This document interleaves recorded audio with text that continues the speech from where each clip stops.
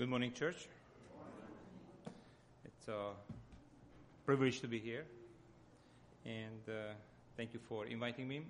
To those who don't know me, I'm not a pastor, not a preacher. I'm just a nurse, and it's just a nurse, yeah. Not a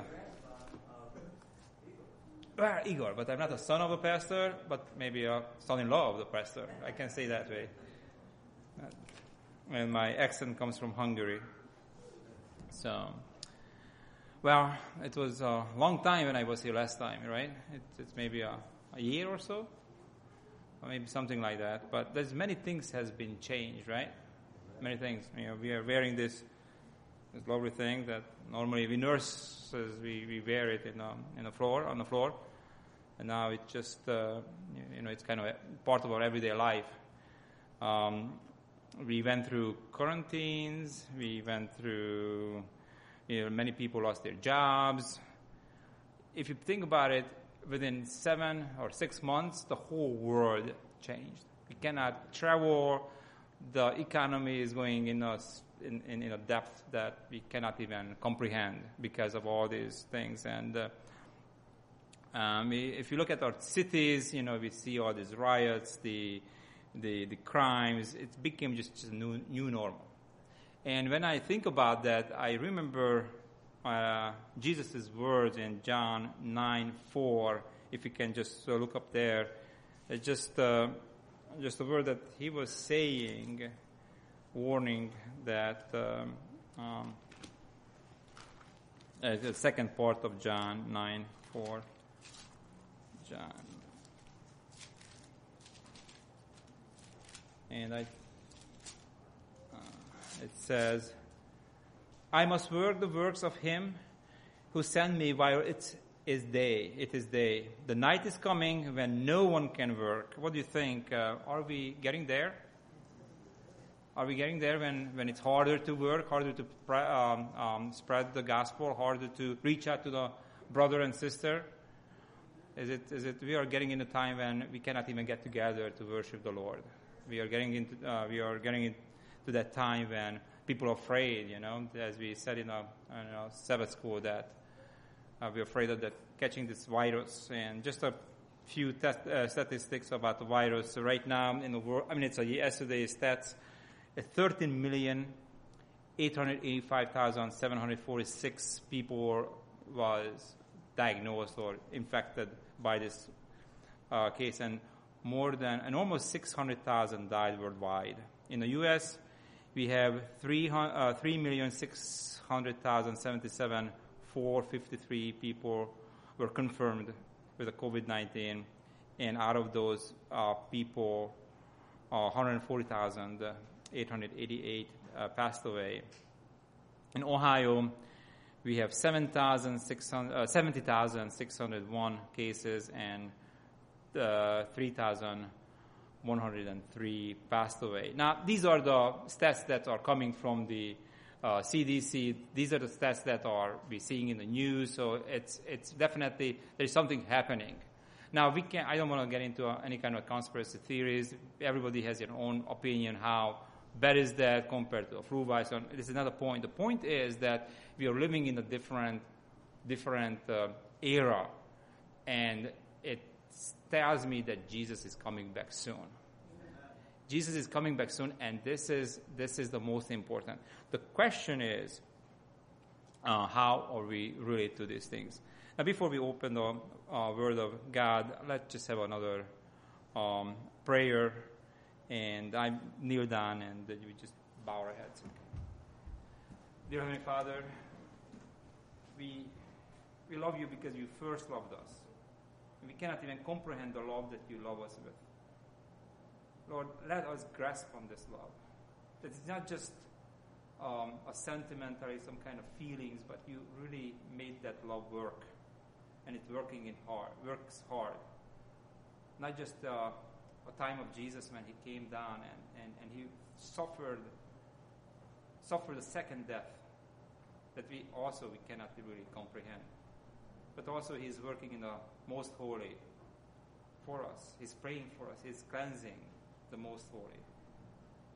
So So, Lord, let his work not to be in vain in our lives, so we can be ready when Jesus comes back. Please use me. Use me. You were able to use a donkey one time, so definitely you can use me, Lord. Please let this congregation hear your words. In Jesus' precious name, amen. Okay, so let's turn our Bible to Matthew 25, 31 to 46.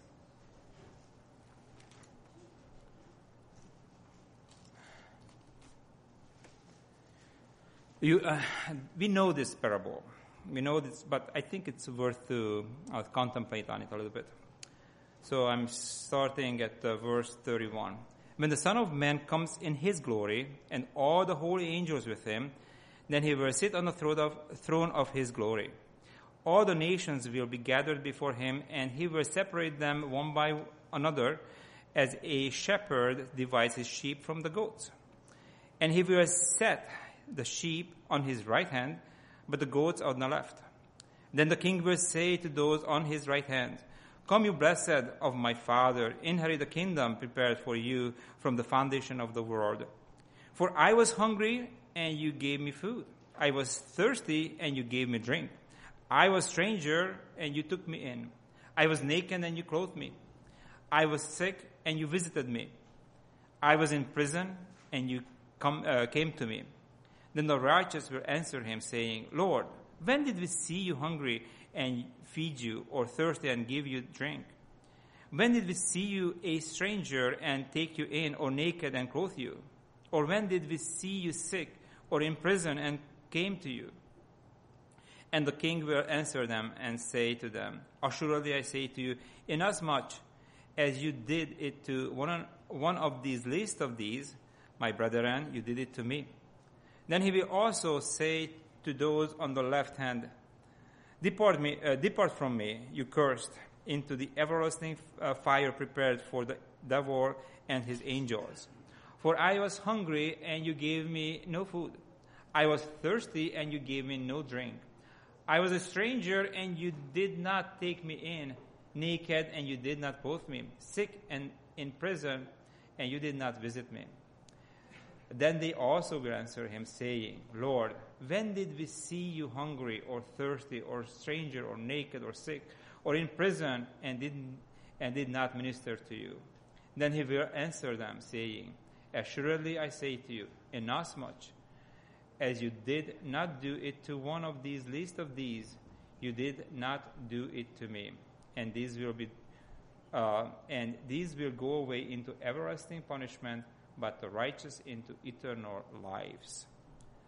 So these are pretty profane description of the judgment. So, but let me ask you this: who wants to be among the sheep? Just if you guys want to, I guess everybody. What about the goats? Anybody wants to be among the goats? No? Why? I think the answer is really, really obvious because the sheep are going and inherit the kingdom, and the goats they're going to be destroyed, right? So that's why it's obvious. We don't want to be among the goats. And but if you think about this whole story, that I don't want to really analyze or go through, because the point is just coming, is that there's a common denominator in between those two groups. Nobody knows really what makes them goats or sheep, right? They had no idea. The sheep didn't know that, hey, Lord, when did we do all these things? Okay, I'm so glad that I'm on this group, but when did I do all these things that you are rewarding me, so to speak, right? And the same way, the goats, they cannot recall those times when they missed out on those opportunities that God brought to their lives. So we have this surprise. E.G. White says that there is going to be 3 surprises in heaven, right? Number 1, you are there. Number 2, those people who you thought that they're going to be there, they are not going to be there. And those who thought that there's no way that person make it, they are going to be there. So So number one thing is that it seems to me that that these sheep or the group of people that was represented by the sheep, they did things automatically. It's unknowingly they had this life of holy life, that blessed life.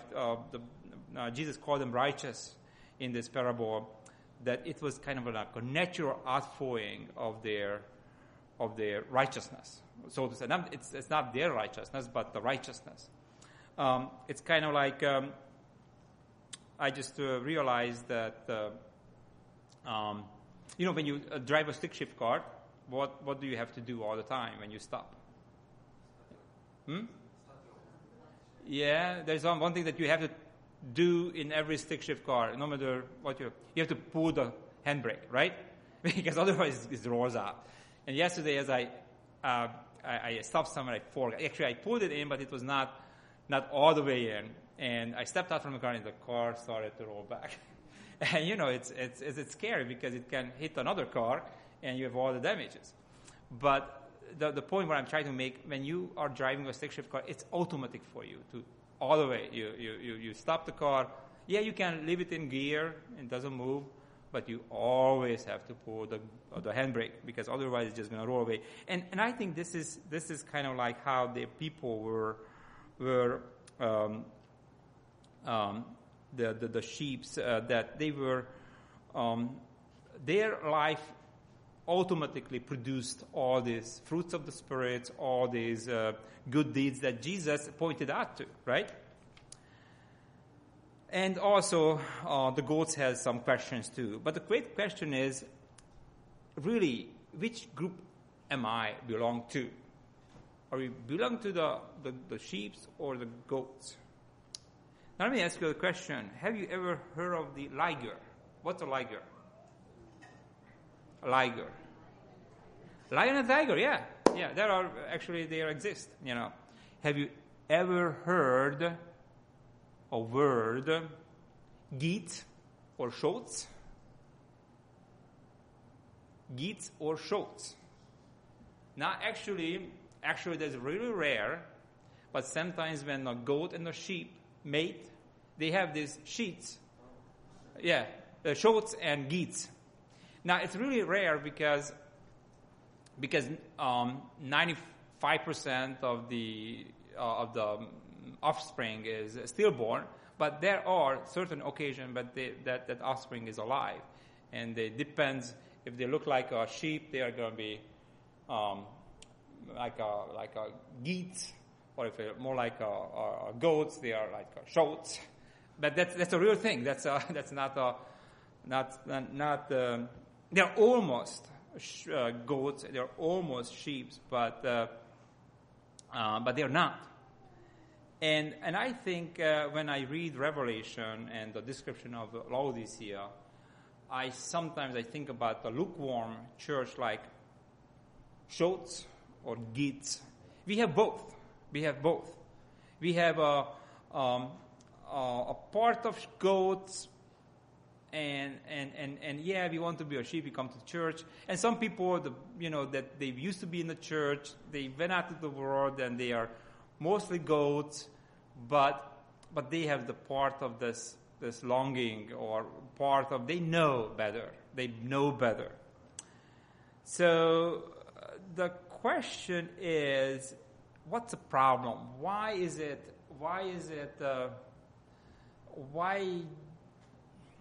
not a desirable position to have all these characteristics? What's the problem with the lukewarmness? What's the problem with this mixed situation?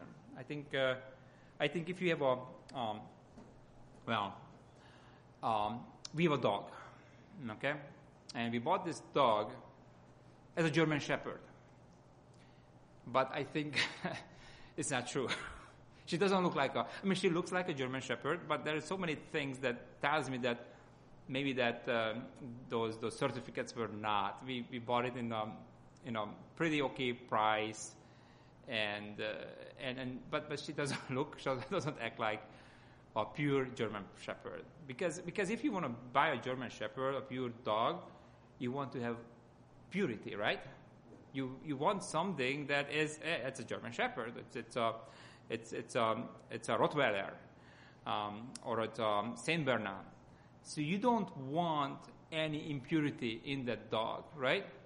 You like that concept of purity, and this is exactly why the situation with the sheets and with shoats and geets have a problem, because we have that, and when Jesus comes, he wants to really separate the two groups, and I personally believe that the reason why we are not in heaven, because he knows that if we another thought of E.G. White comes into my mind when she said that, I think it Steps to Christ, that if you're almost a Christian, you're not a Christian. If you're almost make it, that means that you're not making it. Doesn't matter how close you are. So God wants sheep. God wants people that are 100% on His side, and I think that's what we want, human beings, when we purchase something. But definitely He who created all the animals and created us, He wants 100% dedicated Christians. And it is so easy to talk about that, right? So let's see the details, how it will happen. So what can we do to be part of this pure group of people that are being described as sheep? How can be, because there's another group of people that I think in Revelation we talked about, that's 144,000. And E.G. White also says that we have to pray that we can become part of the group. So how can we be part of this group? Is it what our part in it? Okay, and we know that this geetsness and shoatsness, it's a ageless struggles. Even Paul was struggling with that, and that's what Romans 7 talks about, right? We do what we don't want to do, and we don't do what we want to do, right? That's we know this chapter. We can even write a chapter every day of our life. We wake up, and before you know that, oh Lord, I should not be. I should have been more kind. I should have been more careful. I mean, I'm try to read Testimonies 1 to 9 every day, and it's every page is a rebuke. It's a rebuke. I mean, when you read it, it's so hard not to see that the standard is so high. In every moment you realize that, okay, Lord, I just not, and it can discourage you. It can discourage you. But I think Romans 8 gives you the answer. And I just heard a sermon not too long ago. That's why I'm putting this one in, from Mark Finley, that he was saying that in chapter 7, the word I in the chapter is listed 27 times. I do this, I do this, I do this, I do this, I do this. In chapter 8, the I only appears 2 times, but the Spirit 20 times. 20 times. Now, let's read Romans 8, 1 to 3. Because I don't want to spend more time on Romans 7. We all know by heart. We all know those struggles too much. So let's see.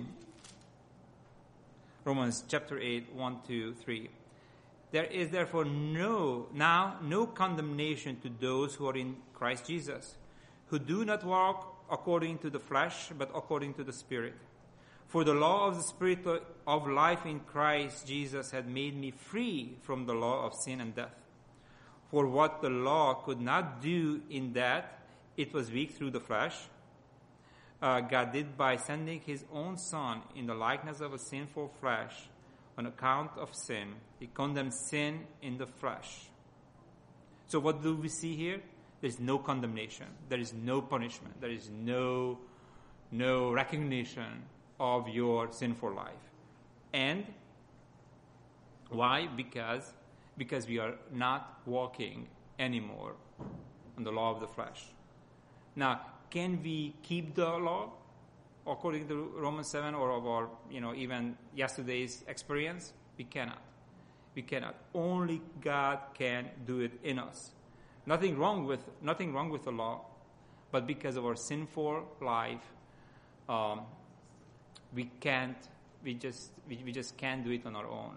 That's why the very people who knew the law in Jesus' time are those who crucified Christ. They knew the law. They studied law. They were the Pharisees. They were the priests. And even though the knowledge that they had is not even comparable to our knowledge, I mean, they started out in rabbinic schools in the age of, I think, 7, and they had to memorize it by I don't know how old they had to be, but they memorized the whole Torah. So just to have the head knowledge of Christ's word is just not doesn't do too much. So what is the joy that brings? What brings the joy that we see it in the second and the third verse? For the law of the Spirit of life in Christ Jesus had made me free. I mean, we talk about freedom here, freedom from sin, and I think this is the most coveted freedom throughout Earth history. Yeah, I can talk about Hungary. We were conquered by the Turks. We were conquered by many other nations. And when the country is free, it's a great thing. America is really, very blessed to be a free nation, and there is a reason why people are that the country is really proud of that and upholding the freedom high. But really, the real freedom and the real joy from freedom is come when you are free from sin. And as we read it in Romans 8, God did it by sending His own Son in the likeness of sinful flesh. On account of sin, He condemned sin in the flesh. This is our solution. What can we do? The only thing that we can do in order to be saved, what does John 3:16 said? Just to believe, right? That's all. That's all we can do. Just believe in His love. That yes, in Jesus Christ, I have freedom, not just from the consequences of sin, but also from the sin itself. And only He can do it. It's so. I mean, we are dealing with inherited and cultivated sins of our lives. Our brain is just wired to do those things that we don't want to do, and don't do those things that we need to do. And only Christ can do it in us. Now, how can we believe? Let's turn 2 Peter 1:1-4.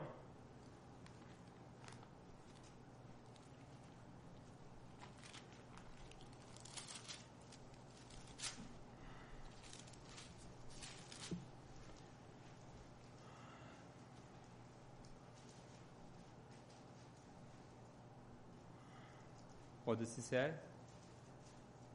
Simon Peter, bondservant and apostle of Jesus Christ, to those who have obtained like precious faith with us by the righteousness of our God and Savior Jesus Christ. Grace and peace be multiplied to you in the knowledge of God and of our Jesus our Lord, as His divine power has given to us all things that pertain to life and godliness, through the knowledge of Him who called us by a glorious virtue. And I think I would put the fourth verse, by which have been given to us exceedingly great and precious promises. Not just any kind of precious promises, but exceedingly great and precious promises, that through these you may be partakers of the divine nature, having escaped the corruption that is in the world through lust. So we have to believe in that. These promises are precious and exceedingly great. This is why we can believe it in that. So, while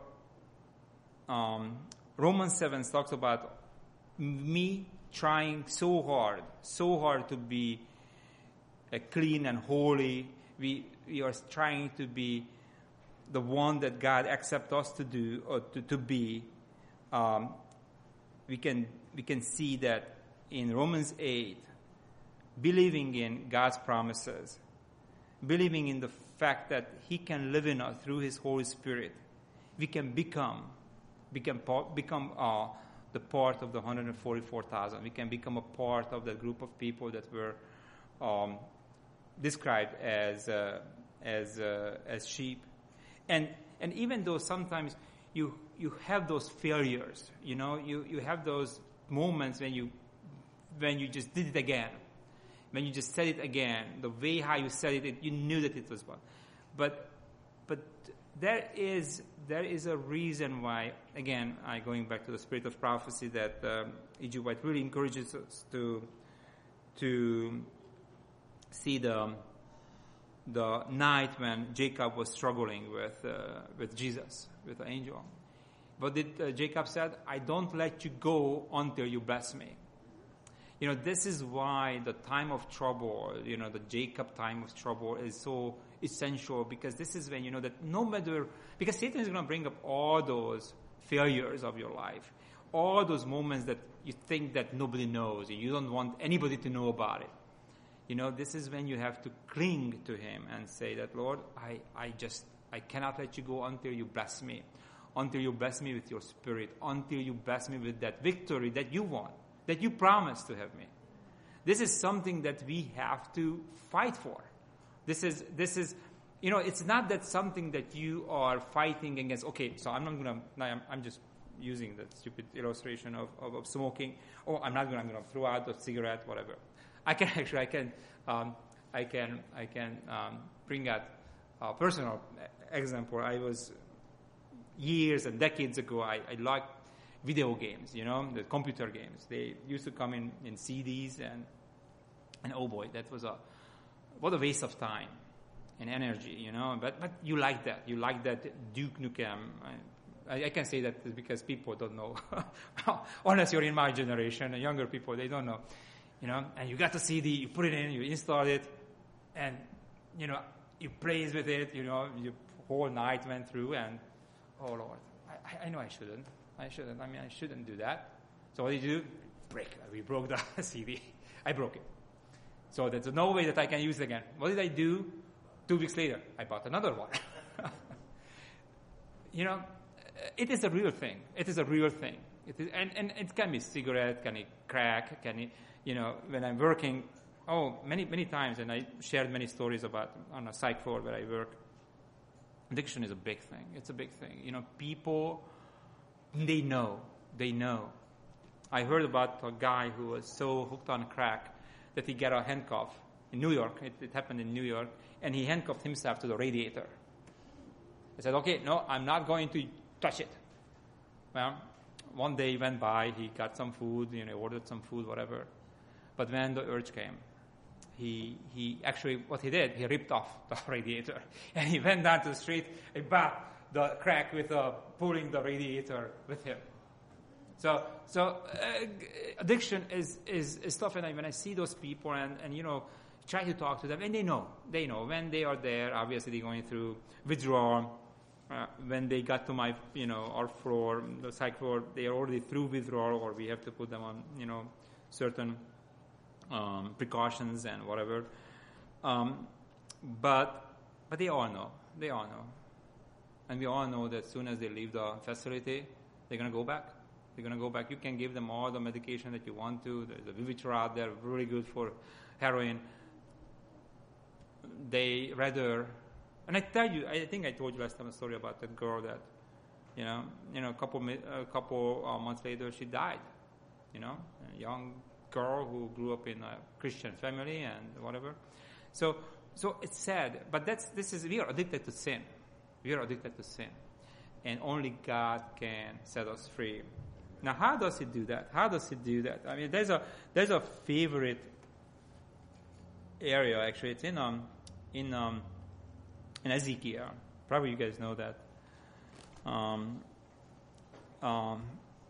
Part Ezekiel 36. It's a beautiful, and I think I read it last time, but it's just so worth it to reread it. Ezekiel 36 starts with chapter 17.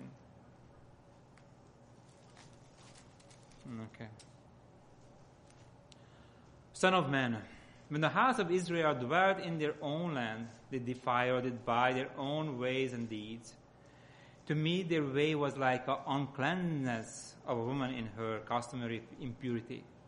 Therefore I poured out my fury on them for the blood they had shed on that land and for the idols with which they had defiled it. So I scattered them among the nations, and they were dispersed throughout the countries. I judged them according to their ways and their deeds. When I came to the nations, wherever they went, they profaned my holy name when they said of them, "These are the people of the Lord, and yet they have gone out of His land." It's like all these nations. They were looking at this used to be mighty nation of Israel. Used to have the kings like David and Solomon, and now they are scattered. But I had concern for my holy name, which the house of Israel had profaned among the nations wherever they are. And this is the truth. We are not lovable. There is nothing indesirable in this sinful state in the eye of God. The reason why Jesus died for us, because He sees the potential. He sees the potential that we can become by His Spirit. If you look at ourselves, I mean, come on. I mean, Jesus has all the sinless angels worshiping Him, all the perfect beings in the universe.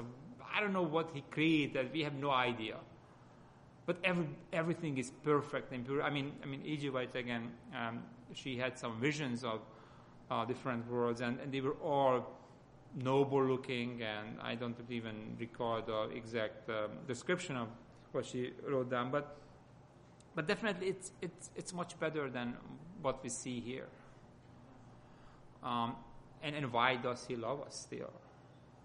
Why does He said, okay, I give up. It's just not worth it.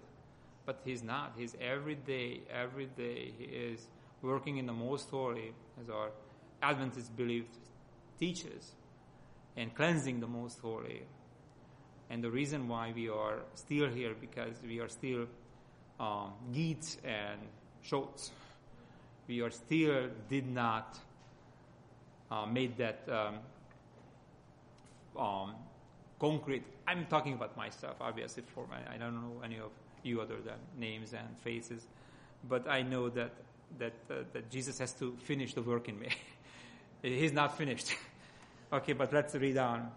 But I had concern for my holy name, and His name is love, which I just put it in, which the house of Israel profaned among the nations wherever they went. Therefore say to the house of Israel, "Thus says the Lord God, I do not do this for your sake, O house of Israel, but for my holy name's sake, which you have profaned among the nations wherever you went. And I will sanctify my great name, which has been profaned among the nations which you have profaned in their midst, and the nations shall know that I am the Lord, says the Lord God, when I am hallowed in you before." What a beautiful promise. I am hallowed in you before their eyes. Can you imagine that? When God will be hallowed in me? I mean, what a privilege to become, to as Paul said, that he can be called a son of God, the one that and then he can send his Spirit into us. For I will take you from among the nations, gather you out of all countries, and bring you into your own land. And listen to this. Then I will sprinkle clean water on you, and you shall be clean. I will cleanse you from all of your filthiness and from all of your idols. Can you believe it? That can God do that? I mean, just grasp on it. I mean, can the leper lose its spots according to this? Yes. If God said, yeah, it's going to be whatever. God can do it. The leper cannot do it on its own.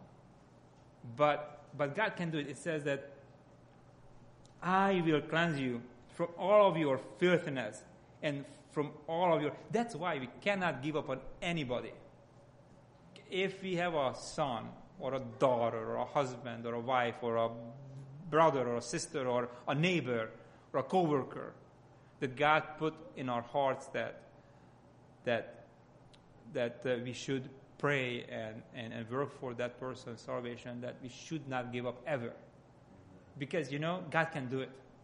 God can bring, as Satan can, as we said it in Sabbath school, Satan can bring the perfect storm when everything works out that you just want to give up. God can do the opposite. God can bring in situation in that person's life that person. I believe that the thief on the cross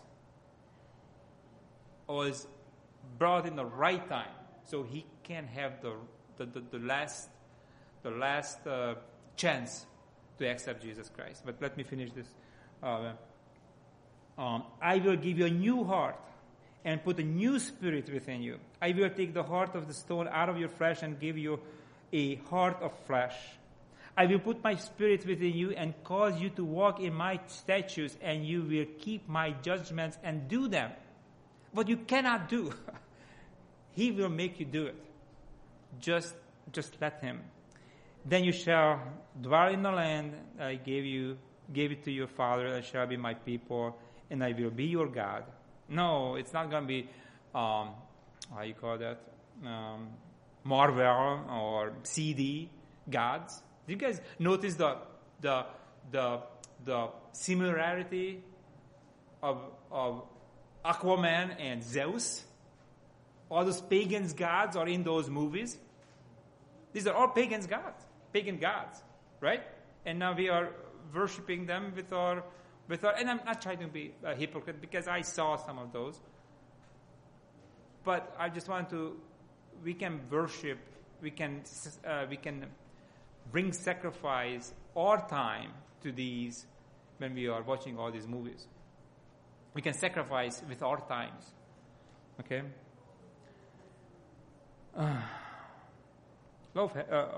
We need God's mercy.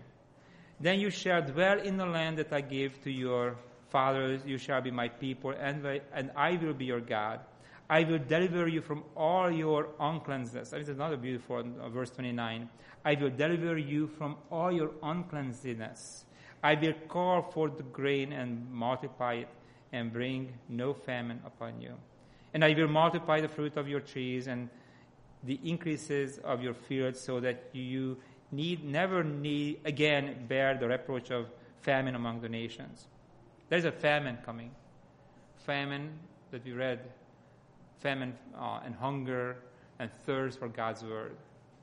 But if we come to Jesus every time as we can, He can fill our hearts with His word, so we won't have experienced that thirst.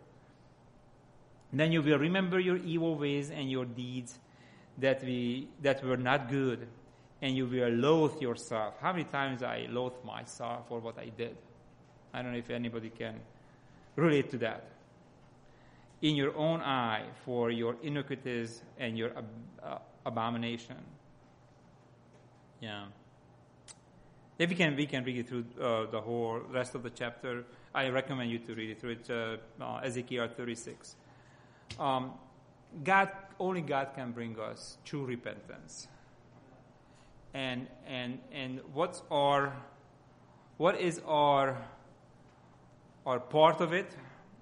You know what Revelation 3:20-21 said. What was our opening verse?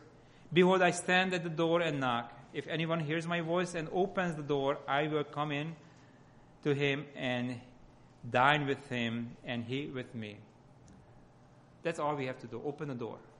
Just open the door, let him come in. Open the door every moment, every time. Don't open the door for Satan. There is so many ways that he wants to come in. He's not a gentleman. But for Jesus, that's all we have to do. Just open the door, let him come in. As we sang the song, "The Savior is Waiting," right? Eskia? It's a beautiful song. And no, I just remember you're praying it. That's what we have to do. Let Jesus come in. But every place of our hearts. You know, you cannot say to the kitchen, "Oh Lord, you can go everywhere but to the kitchen." Lord, you can go everywhere but to our bedroom. You can go everywhere but to my office. You can go everywhere but to my car. And car is another big issue with me. I'm a really reckless driver. So the question is that do we do that? So my prayer is that we would let him come in. We let him come in. Because if he comes in, he will do all these things that he promised. If he doesn't do it, then he's not God. A.T. Jones and Wagner had a book. I think its title is "Lessons on Faith," and it has a pretty good analogy about if God was able to create the whole universe, the whole, earth, heaven and earth in 7 days, in 6 days, how much time he needs to create a new heart in you? So do we really believe? Do we really believe that he can do it in us? This is where the rubber meets the road. Lord, we cannot let you go until you bless us. Let this be our prayer every day. When we wake up, when we are facing all these temptations, or every time to Lord, I need your help because I cannot do it. I'm just going to fail again. And even if you fail, get up. How many times a righteous gets up? 7 times. If you fail first 7 times, he gets up. And the 7 is a perfect number. How many times can we forgive? Peter was asking Jesus, in 7 times? Even in 7 times? He says 7 times, 70 times, 7 times. So if we should forgive each other 70 times, 7 times, how many times God can forgive us? God never going to say, okay, you forgive him, for 490 times, and I'm just going to forgive you 50 times. He's not going to say that. God will forgive you until the probation lasts. And that's when we can go back to the geets and the shots. Only the probation lasts. God has a power to change us, and to make us to become what he wants us, what he sees, foresaw. In heaven, you will not have any opportunity to spread the gospel. You won't. Can you? No. This is a privilege to us to be part of his army. Now, because in heaven, no, it's and that's what Jesus says that the E.G. White says that the thing that we will regret the most in heaven, is the time that we wasted. Can you imagine that? And we talked about in Sabbath school that Satan brings with all these dividing factors, and I don't want to be insensitive or whatever, just to take a our eyesight out of what really matters. Jesus died for everybody, and really for him, there's no difference. He cares about each of us, and it is our privilege to be part of his army to reach out those people. So my prayer is that we would pray every day, Lord, I don't let you go until you bless me. Amen.